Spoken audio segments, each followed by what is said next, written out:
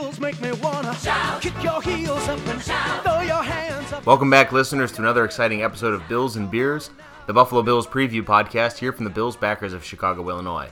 I'm Lars. It's just Buffalo Bill Belcher here with me this evening. Hello, folks. Howdy doody. And we are trying to find a positive spin on Sunday's game, which was the worst. Uh-huh. And not a typical Bills loss, but a very, very frustrating one. We'll have plenty to talk about that, as well as the big Thursday night game coming up in a couple days. We had to turn around quickly this week for the episode. Get ready. But billsandbeers.com, best way to find us. Subscribe on iTunes. Tell your friends, tell your family, tell everybody in Bills Nation how you found us. And Billy, let's talk about that Chiefs game, and let's see what we have to look forward to against Miami on Thursday. Let's go, Buffalo. Let's go, Buffalo. The Bills make me wanna shout. So our clinking there was a little bit less than satisfactory, as there's just two of us this week. Just as I would say the ending of that game was a little less satisfactory on Sunday. We don't want to dwell on it too much, I would say, but I don't know. Lars, what would you say the most disappointing part of that loss was for you? Like most Bills losses, knowing that we should have won. I mean, straight up, we dominated that game.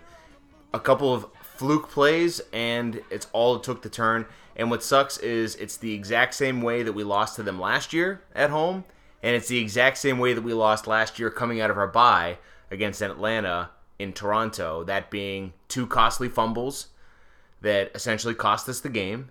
And this week against Kansas City, or this past week rather, it was the two costly fumbles and one long run on 4th and 1 from Jamal Charles that made all the difference. And knowing that we dominated that game made Alex Smith look uneasy, made Jamal Charles pretty much a non-factor in the game, and completely neutralized their pass rush. If you'd have shown me a scorecard with all those things with the giant green check mark next to it going into Sunday's game, I'd tell you there's no way we could possibly lose the game if all those things hold true. Yet we found a way to do so. Yeah, I mean, a few plays here or there are going to make the difference. We were just talking about how we've pulled a few of those out this year that maybe we're used to getting the loss in scenarios where a few plays are the ones that make the difference. This time, we fell on the short side of things. It's frustrating for sure. But that's what we said after the Detroit game, and that's what I was saying. I wasn't with you guys, but I kept saying, when we got the ball back to set it up for a 58-yard field goal, that was either before or after. No, that was after Golden Tate's long catch and run that almost set them up for a field goal, and then they missed. I remember saying, these aren't games that the Bills are prone to winning. We always find a way to lose those games. We found a way to win that one. We found a way to win in overtime against Chicago. We found a way to win against Minnesota. And we found a way to lose against Kansas City. Very frustrating. Bill, it came down to a couple plays, so I'm going to go ahead and give my Jenny Cream Ale Bummer of the Week to one guy who was responsible for the two scoring plays, that being Manny Lawson. He's your Labatt Blue Player of the Week? No, he's my Jenny Cream Ale Bummer of the Week. We're starting with the Bummer this week. Okay, so you're talking about him on the outside there, missing, taking a couple, not even taking an angle. Twice. Essentially just completely not being in the right position. Yeah, he got fooled on the read option that Smith waltzed into the end zone. And then he bid on that so hard. And the long run on 4th and 1, he was in a position to blow that play up in the backfield and just took a terrible angle. I mean, it was there. He was right there, and he had a chance to turn that game around and put any momentum that the Chiefs had up to that point completely to rest, and he whiffed twice. So you don't ever say that a guy cost you the game, but Manny Lawson certainly made that game a lot closer than it had to be. I'm gonna have to give mine to Leotis. For the obvious reason that he had that horrible fumble, but Leotis is due for one of those a year. Yeah, and they always seem to be game costly. You're right. I'm hoping that he got it out of the way, and that's his one for the year. But every time he touches the ball, we all get afraid he's gonna fumble the ball. So well, I'm gonna go ahead and turn it on its ear here, Bill, because we have to hurry up an episode this week because of the Thursday night game. We just went through the primetime history of the Bills. Playing on primetime is not something we get to do very often, and we got a huge game coming up. So with that in mind, I'm going to give my Labatt Blue MVP to Leotis McKelvin. And it's not because of the fumble. He messed up pretty bad on that fumble. He also gave up a couple of receptions that he may have... Hold on. Jeez, Betty. Oh, shit. Betty, you found the ball. Get lost. Good job. He gave up a couple of receptions that maybe he could have defended a little better. But I'm giving my Labatt Blue MVP Player of the Week to Leotis McKelvin because of his post-game press conference. Because I believe he cursed at the reporter twice. Was it 3 times? I didn't even hear it. He said something like, shit happens, that shit is never going to happen again. I think he dropped an F-bomb or 2. Really? He was pissed. Good. So that's why he gets my Labatt Blue Player of the Game, because, as we said, we have a very important game coming up on Thursday. They have a short week to get it done, and they have a short week for this game to stay sour in their heads, and I'm really happy to see our players be pissed off by that loss, because they should be. Well, that's good. So I'm glad to hear that. I didn't actually hear the post game press conference. My Labatt Blue MVP of the week is going to be the man in the stands who pretended to be Andy Reid. Because I was looking at that split screen for 15 seconds and did not realize, because we can't hear the sound, right? I did not realize what was going on. And I'm like, was Andy Reid in the stands before the game, like talking to a Bills player? Or excuse me, talking to a Bills fan? Is that one of the players' wives that he's talking to? How does he know this Bills fan? This is the weirdest thing in the world. And was that guy a Chiefs fan, or was he just... No, I think he was just a Bills fan. Just to stand here. I mean, it was a splitting image. It was hilarious. It really was. So at least we got a chuckle out of that. Yeah, no, it was easy to chuckle because for most of the game we were winning, and every time they went over to him, we were in a relatively good mood. Yeah. We haven't talked a whole lot about the Bryce Brown fumble, which was a tremendous play by the Chiefs defender to knock it out of there. It was the beautiful run from 15 yards out that we've been waiting for. He looked really good in this game, Bill. Yeah, so I'm hoping that the coaches recognize that it's a fluke thing and they don't attach that to his background as being fumble prone, because it was a good play by the Chiefs. Should he have held on to the ball? Yes, but Chandler had an opportunity to recover too. But I don't think that you're right, and I don't think that his playing time should be cut down. Obviously, if it happens again, then you start to really take a look at it, and you start to cut his time down. But well, 2 things: the fact that Chandler whiffed at it too made it a double kick in the nuts. I mean, that really sucked. We had a golden opportunity to erase the damage, and whiffed at it. But we agreed that Bryce Brown was by far the best back for the Bills on Sunday, right? Yes. Oh yeah. They ran that swing play 3 times for a first down. Yeah. Better than you and I made mention at the bar that the timing of that, the way they routinely picked up 10 yards on that play between him and Orton is something we haven't seen in years. Oh, it looked easy. Yeah. It was awesome. Hit him in stride. He took great angles all 3 times. He looked really good. If it wasn't for that fumble, I think we would have been talking about the emergence of Bryce Brown as somebody who's going to... Yeah.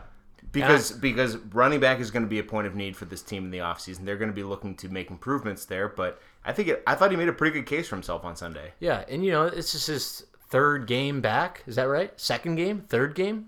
2nd, I believe. Second game. So, I mean, unfortunately, that's what you get when a player has not been playing. You get more of those things are likely to happen. And that's just the nature of this Bills team right now. This guy stepping in for injured players. Clearly, Freddie was not healthy. No, because he would have been into the end of the game. And I don't think so. I don't think he should have been in the game in general. But at least they didn't. At least they didn't push him though. And 4 straight shots to the end zone at the end of the game. You and I didn't dispute the call to go for it as opposed to take the points and try to pull within 1 point there at the end. Yeah, fine with that. I had no issue with it, because if the shoe's on the other foot, then all the fans are screaming that we were way too conservative and weren't going to the win. Yeah. And make no mistake, they should have thrown a touchdown on 3rd down. Orton had Hogan wide open in the end zone and just missed him. Yep. The play design was there. Your boy Hackett called a great game on Sunday. Well, I guess Sammy was open too on the fourth down. Yeah. Well, again, back to that. Hackett. Several times on Sunday, we made note that a couple of those flare routes for 4-6 yards that we see the Patriots do all the time, we ran those with some pretty good success. As we mentioned up top, we managed to completely neutralize the number one pass defense in the NFL. And if Orton made a couple more throws, he's putting up 270, 280 yards and 2 touchdowns on the best pass defense in the NFL and making it look pretty easy. Yeah, well, I like how we created space by spreading the guys out. We did. That was the first, and we empty backfield a couple times. So why does it take that long to figure that out and to try that formation? Honestly, that was the first time all year. Well, it's such a fast turnaround. We haven't seen the all-22s yet. I don't know what they were doing on the offensive line that was different. I don't know what impact Cyrus Kouandjio had. There was there's so much going on at game day when you're watching. Did he play the whole game? I don't know if he played at all. Oh, okay. That's what I'm waiting to see, all of that O-line analysis to answer your question. Why did it take so long to find this? Did they find a formula during the bye week that now we can move forward with a little more stability there? Who knows? I'll tell you where we are. The offensive line did play well. The offensive line played great. Not as good as the defensive line, though. Nope. Marcel Darius, 10 sacks in 9 games for a defensive tackle. He is having an absolutely stellar year. And we have him for the 5th-year option next year. I don't know. He's going to cost a lot of money to keep. Would you be sad to see him go? Oh, I'd be sad to see him go for sure. I don't know whether or not he makes the cut.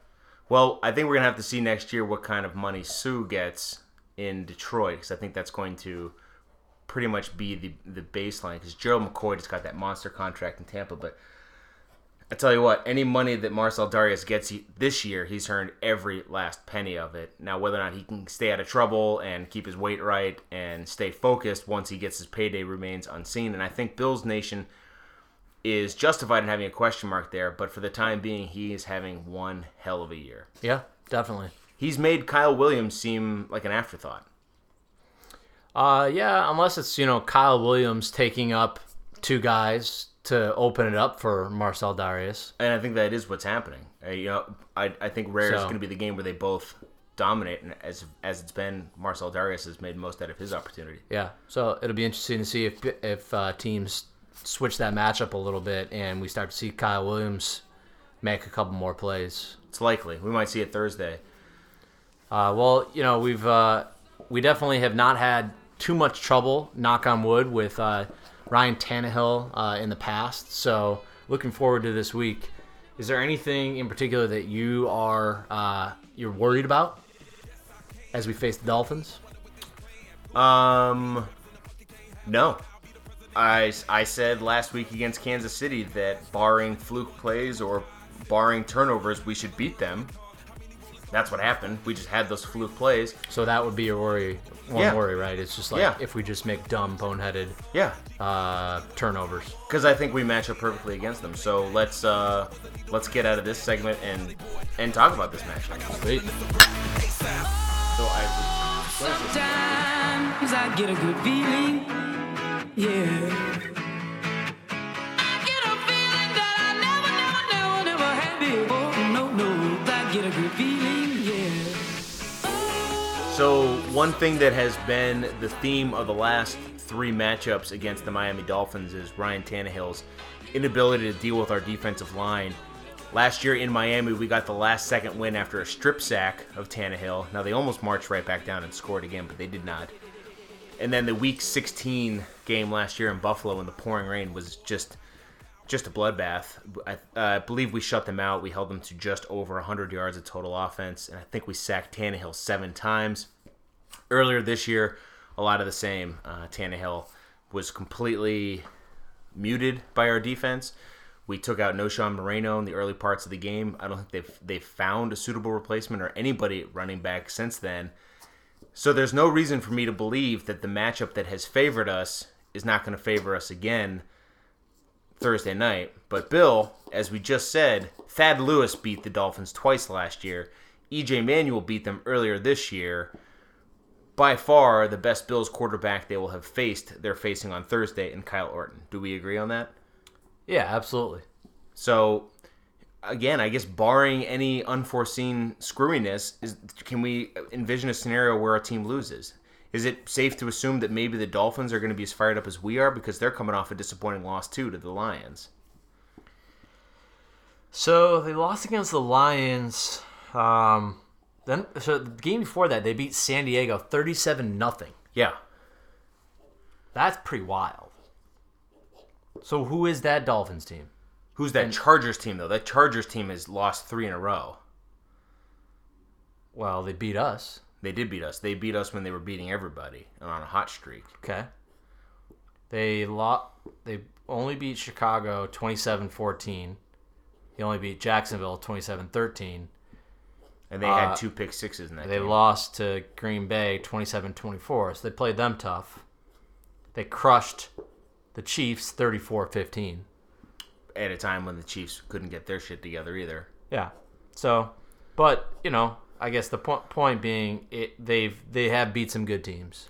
But they are now without their all-pro left tackle, Brandon Albert, who is on the IR for the year. So they're moving their rookie right tackle to left tackle and bringing in a brand new player at right tackle. So he'll be matched up against Mario Williams Thursday night.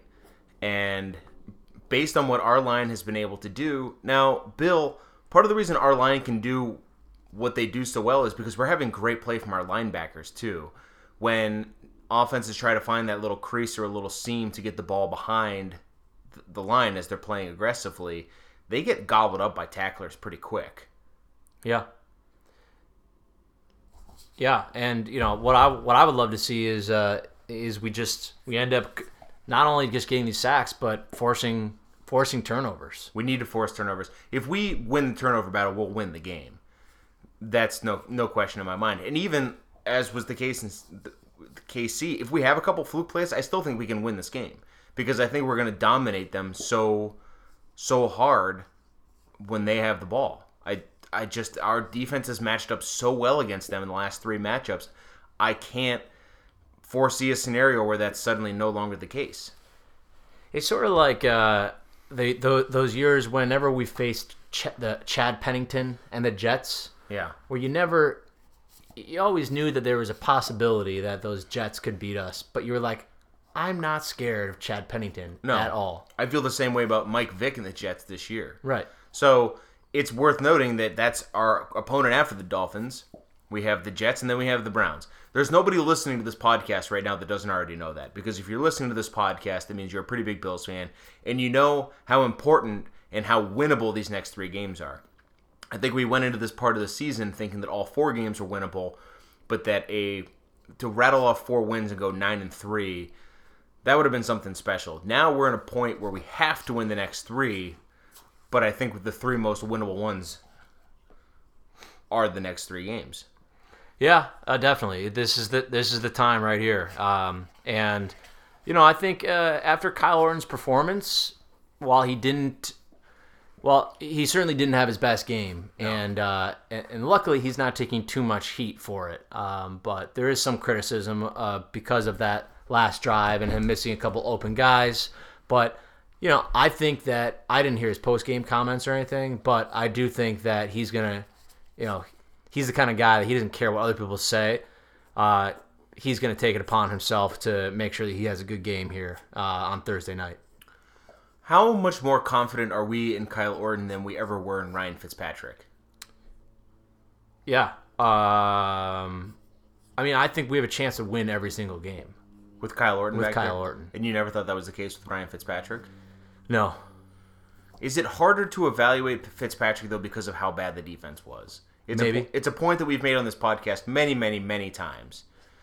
That's why I can't bring myself to say definitively that Kyle Orton is significantly better than Ryan Fitzpatrick. I just don't believe that.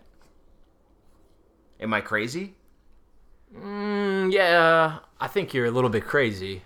I love me some Fitzy, but I think Orton has proven to be able to make throws that Ryan Fitzpatrick could not make. I 100% agree. I don't think the other way around. I think the only thing you could argue is that Fitzpatrick had a way to make plays somehow, and they'd often be with his feet. There you go. Kyle Orton, Bill, we joked about it 2 weeks ago, is comically immobile for a quarterback. For a professional athlete, he looks like somebody put cement in his shoes.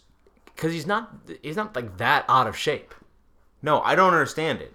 I do not understand. Like, how can you be that slow?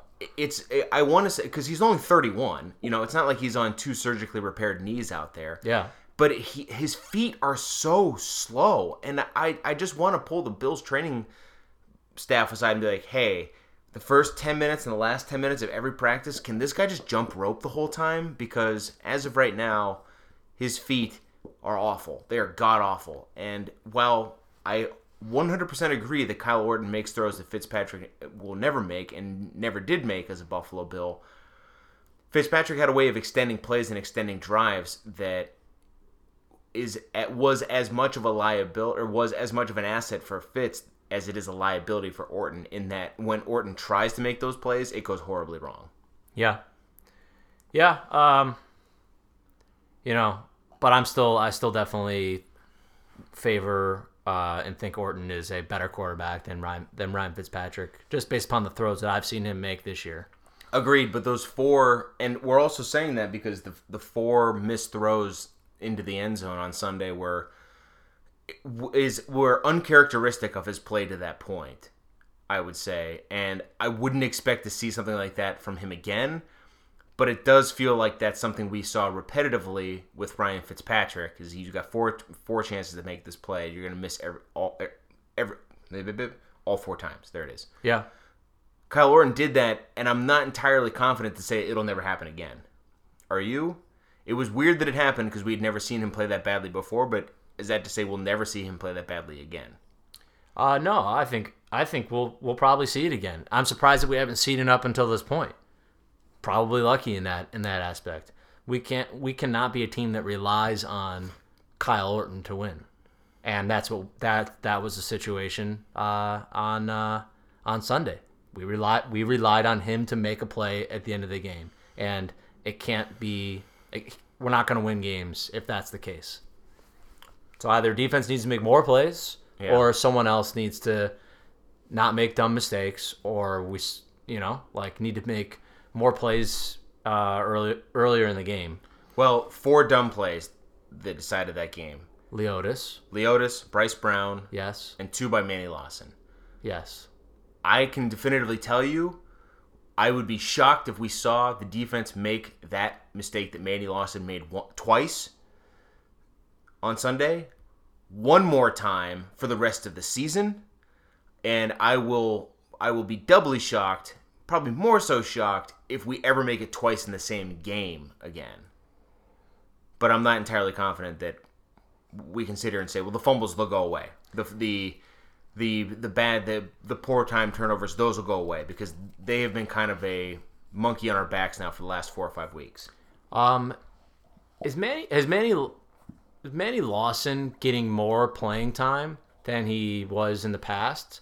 The D-line rotation has been aggressive, especially in the second halves, but it's worked out okay. So it just so happened that, he's been in the games just as much. It just so happened to be 2 plays where he just got blown up. Yeah, and some question why he was on the field on that 4th down play. Right. As opposed to Jerry Hughes, or was Jerry Hughes out there? I don't know. That's why we got to wait and see. Yeah. I don't know. We got to watch the tape. We got to watch the tape. And it's only Tuesday. We haven't had that much time. So there's nothing else to say. I expect the Bills to win. I wouldn't be surprised if they won big, but I'm expecting them to win on Thursday. Well, I would. While I know we can win, I'm tempering my expectations and knowing that we could very well lose this game. All right. Well, we'll get into it. Predictions and wild card.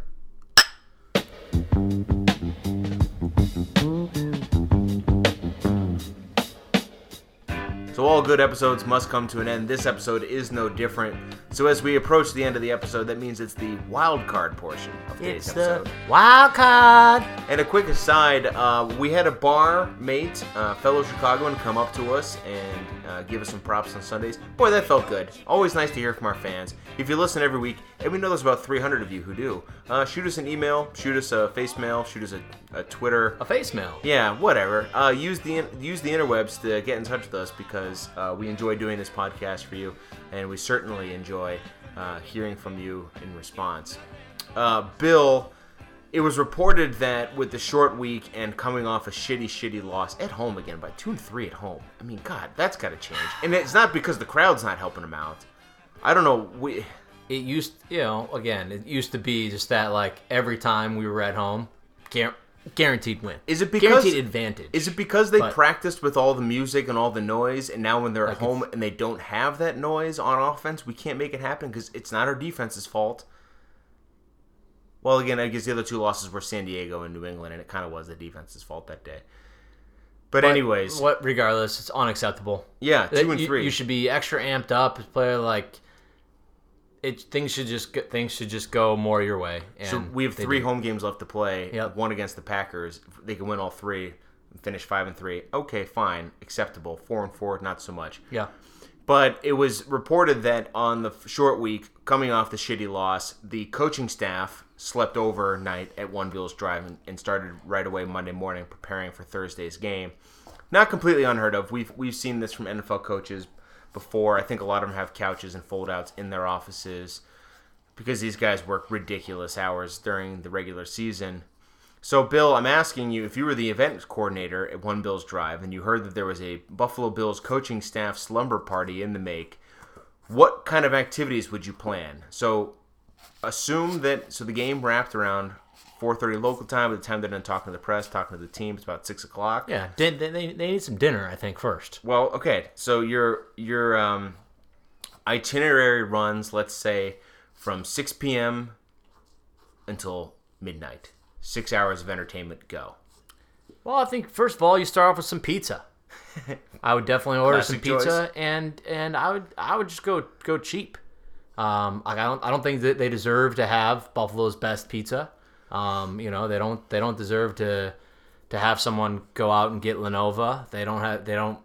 They just don't deserve it. So I don't even know if we have a Domino's in the area, but I would hope not. Whatever the cheap option is, maybe even run across the street there to whatever the hell that place is called.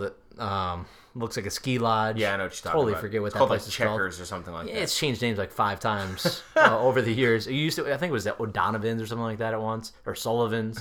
Anyway, so I would say get them maybe a sheet pizza. Yeah, like a Bigfoot. Yeah, like a Bigfoot, exactly. And after that, can I counter the pizza's a classic? I mean, that's a sleepover. That's a no downside, all upside choice. Yeah, it's a very safe choice. I might go chili for the grown men. It was a cold day in Buffalo. I think at least it looked that way. It's Do you November want them now. keeping each other up though with a lot of farting? I mean, at the very least, it could add some levity to what I'm assuming was probably a pretty hectic day the following morning. But, okay. So either way, something hot, some kind of comfort food, just to get everybody settled. Now, Bill, are we worried about fatigue kicking in? Because, we're entertaining them until midnight because they have a hard day ahead of them. Are we worried that a heavy meal like that after coaching and all the day's preparation, maybe they need a nap? A mobile application or a appetizer? A nap. Oh, a nap. A nap. No naps. No, I mean it's pure drive and motivate and self drive and motivation to succeed, which I think all these guys have. That will provide enough fuel for them to last till midnight. So then, if I may, so now we're gonna say we're about 6:45. I'm gonna say 45 minutes, bring it up to 7:30 of country line dancing, followed by some energetic yoga. Interesting. Kind of get them like refreshed a little bit, get the blood circulating again. Okay. Get everybody loosened up. They're probably pissed off, so get them a little less cranky. Yeah. Yeah. In a Get better their mind, get the mind to open a little bit. Yeah, better frame of mind. Yep. Okay. So now we're about 7:30. All right, I like that. And then then I think naturally it makes sense to start having a discussion around major points of emphasis, whatever sticks out. Like, let's just have a round table. You know what I mean? Hey guys, forget the tape. Let's just have a conversation. And that'd be what's going on? Well, that'd be a great opportunity to get the Rumple Mints and hot chocolate out. Yeah, absolutely. Sit in a circle, put on bathrobes. That adds because I don't know. Are we doing beer for dinner? It might be too much. No, the Rumple Mints will be good. Yeah, Rumple Mints afterward. Just get like a nice, I don't know, just to get a little bit extra energy. I think from that shot. Kind of energy, and also a little soothe out with the Rumple Mints too. For the uninitiated, Rumple Mints is peppermint schnapps. Yeah. If you take sort of for extra like measure to take the nerves off a little bit. Yeah, and just to kind of get everybody. So we got our bodies working again. We got our veins opened up. The blood's flowing. Yep. Now let's get everybody seated and give them a comfort drink. The hot chocolate with the Rumple Mints kind of loosen the tongue, and we can have, as you said, an open discussion. We will, as we said, put on bathrobes, officially licensed monogram Buffalo Bills bathrobes. Absolutely. Terry cloth. Yep. Sit in a circle and just talk. And we'll do that for 90 minutes, so that takes us to 9 o'clock. Yep. And I think that's when we got to inject a little bit of fun. I think that's when we spend the next hour doing a ping pong tournament / dance party in Doug Marone's office. I think that would be great. And, some team bonding activities. And then I think from there we go into break-off sessions. We should probably have some focus on rewatching the game. Well, that's all going to happen on Monday. This is an opportunity to. This is the slumber party. This is the first day back. We're going to get everybody's feet wet after Christmas break type. We're all here. We're all pissed about being here. We're all mad about the loss. So let's unwind a little bit. So the ping pong tournament / dance party in Doug Marone's office, I think, is a great way to get that going for about an hour. So that takes us to 10 o'clock. Yep. So we still have 2 hours now. And I mentioned break-off sessions. This might be a good chance to partner up and offer some you statements about the person you are paired with. Yeah. Would you think we offer them a chance to have open criticism? Yeah, that's what the you statements are for. Yeah. So, for example, we'd have Donnie Henderson paired with Danny Crossman. And Donnie Henderson would say something like, "You get here 15 minutes late every day, and I don't appreciate that." And Danny Crossman would say something like that. Say, "You park in my parking space, and that's why I'm 15 minutes late, because I have to park on the other side of the parking lot. So when you do that, it inconveniences me." And then Donnie Henderson would say something like, "But you make us all feel insignificant, so I take your parking space because it's a little subtle." So, it's a good way for them to work out their differences in a kind of a non-aggressive way. I like that. I think that'd be really nice. So then we have an hour to kill, and I think that's a good opportunity to put on a movie until everybody falls asleep.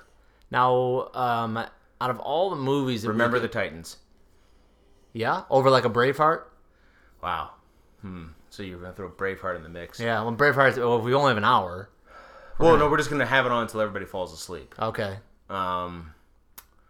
Boy. I mean, if you're going to throw Braveheart, because now we have to also throw in Gladiator. You could throw in Rudy, too. Yeah, except they're Syracuse guys, and do they give a shit about Notre Dame? They don't like Notre Dame. Yeah. And I have Bucknell has a personal beef with Sean Austin. I feel like they might find too many flaws in the football, scenario. Just like an attorney watching Hoosiers. a law show. Hoosiers? Hoosiers is what it would be. Okay. I bet you they were all big Hoosiers fans. What about Coach Carter? Well, I tell you what, I actually enjoyed that movie. What about Hardball with Keanu Reeves? Never seen it. I think he takes a bunch of inner city, that's shorthand for black, kids from Cabrini Green. I believe it takes place here in Chicago. And I think one of the kids gets shot. I haven't seen it either, but Hardball with Keanu Reeves.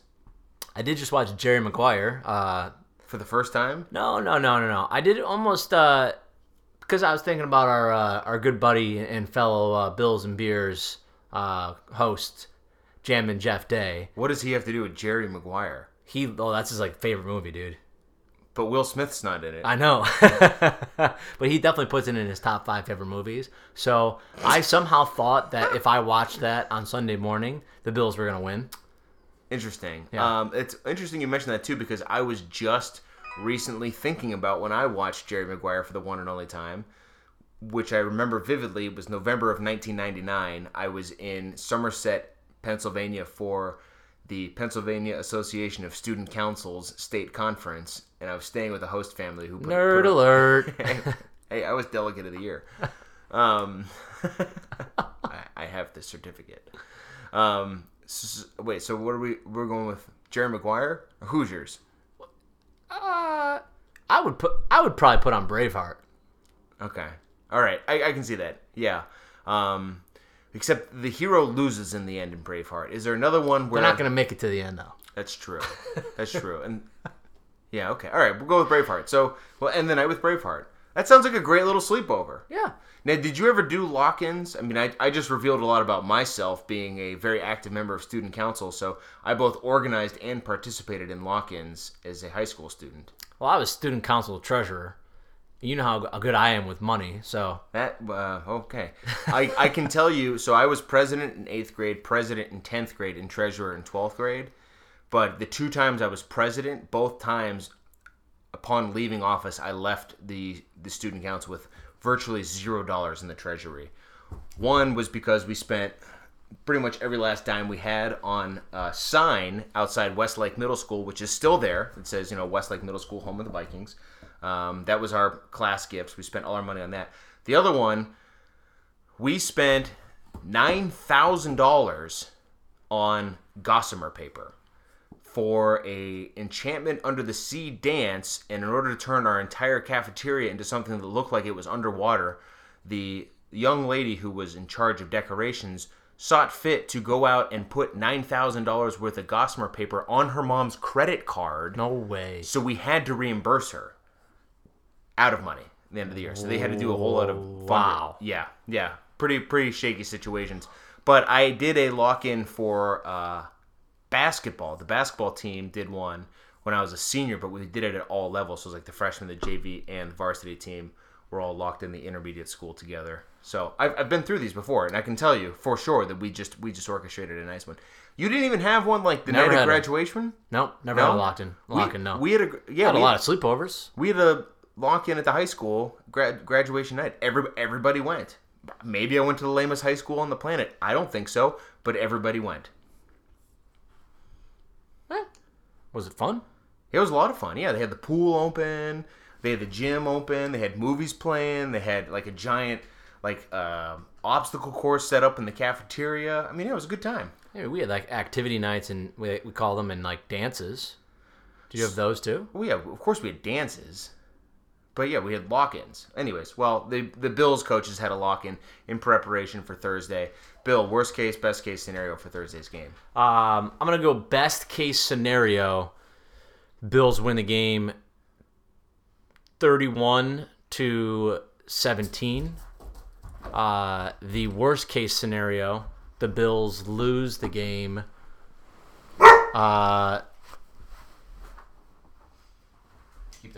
17-16. We've gone to this format for doing our predictions, and we always try to barring this, barring that, it's impossible to say what's going to happen. I don't think that the Dolphins will just crush us in all phases of the game and that it would be a blowout. Yeah, that's what I was saying. I don't think there's any way the Dolphins put up more than 17 points. It could still happen, though. And we'd be sitting here wondering, what the hell? How did that just happen? I think that that's highly, highly, highly, highly unlikely. Yeah, it happens if we turn the ball over within our own territory, or they do something stupid like give up an 80-yard run like they did against Tampa Bay last year after a disappointing loss. You remember that? Yes. Debacle. The Tampa Bay game last year was absolutely terrible. So if the Bills turn around and have that kind of drag for this game, it could be bad. I think it's just something in the pit of my gut tells me that's not going to happen. So worst case scenario, fluke plays, we lose 17-16. Very similar to last week. That's the worst case scenario, is that because of fluke plays, let me be very clear about that, because of fluke plays, we end up losing a close game. That's the worst case scenario. Best case scenario, we have it in him. where we have it in us to blow them out. That's what I said last week before Kansas City. That was certainly the case. We fucking dominated that game. How bad did we blow them out? 38-3. A defensive, special teams, and offensive touchdown. Because lest we forget, when we played in Miami last year, second play of the game was a pick six to either Norris Cersei or Nickel Roby. Do you remember that? They pretty much picked off Ryan Tannehill in the flat and almost rolled into the end zone because we had him backed up so far. I don't remember that, but... It was the first play of the game. Okay. And we scored on a return touchdown this past season already. 2 years ago when we played them on Thursday night in Buffalo, we scored on a punt return touchdown against them. So I think we can score a touchdown in all phases. That's best case scenario. I think we can kill them. And I think it's way, way more unlikely that they return the favor without the aid of some fluke plays or some just bad turnovers. But you seem pretty confident that Orton doesn't have it in to do that kind of thing. I'm not going to make a comment on that. Okay. Well, we'll have to wait and see. It's nice to have this and not have to sit around after a bad loss and wait to watch the team again. It's going to be great to watch them win, knowing that we come back home against the Jets, and we should have another easy one coming. So we should be considering this a playoff game right here. We should, and it should be. It's Tuesday night now. It should be. It's 6:54 Tuesday night. It should be a fun 48 hours heading into game time, and it should be a fun 10 days after that. I'm calling it now. Let's do it. I'm Lars for Buffalo Bill Belcher, the absent Cassie Hutton, the absent Sujit, and the absent Jam and Jeff Day. But for all of Bills Nation, go Bills. Go Bills. Let's go Buffalo. Let's go Buffalo. The Bills make me wanna shout.